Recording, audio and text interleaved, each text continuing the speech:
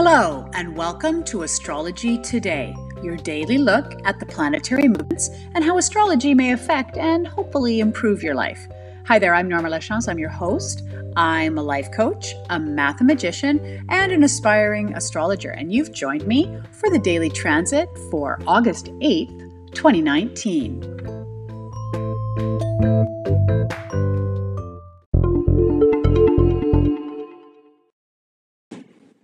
Okay, well, it's the last day that the moon is going to be in Scorpio before it transits. And the first theme that I want to talk about is that the moon trine Chiron and the moon square Mars. Now, why did I pick these two out? Well, Chiron, remember, is the planet of wounds, healing, and hopefully learning.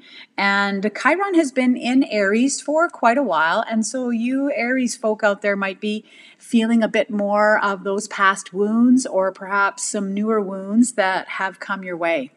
The moon square Mars, of course, that's fierce protection. So you might actually want to feel like you want to protect those wounds. They might be feeling a bit sensitive right now. And so this is a time to really protect yourself, maybe protect somebody else that has also been wounded.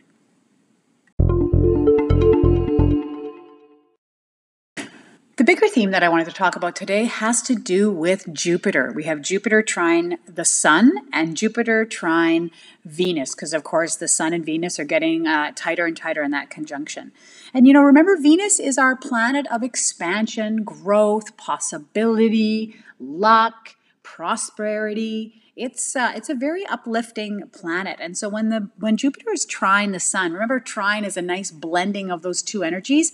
This is a day of big goals, maybe going on an adventure, maybe exploring something new. Huge possibilities here, definitely for Leo and for Sagittarius. So if you have a Leo or a Sagittarian in your life, they may be chomping at the bit to go on a bit of an adventure.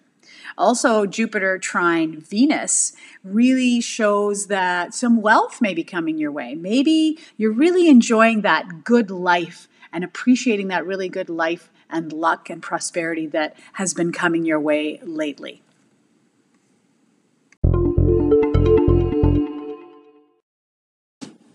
One more thing I wanted to mention about the Sun and Venus. They've been in conjunction now for a week or so, maybe even longer. And, when planets come very close to the Sun, a couple of things can happen. When they're called under the beams, which means they're within 17 degrees of the Sun, it actually shines a bit more light, gives it a bit more energy. But when it gets really close to the Sun, within 8 degrees, it's kind of like, I want to say it's Icarus that used to fly way too close to the Sun and got his wings burnt. That actually the Sun can very much overpower the influence of a planet that is within 8 degrees. But not to fear, people. When Venus becomes cazimi, which is going to happen in the next couple of days, coming into that exact conjunction occurring on the 13th, cazimi means it's just going to be shining bright and even more energized by the Sun. So if you've been feeling, you Leo's been feeling a bit muted in your loving relationships, or perhaps not feeling that prosperity that you normally do, not to worry. That Venus is going to be cazimi with the Sun and certainly give it a bit more energy there.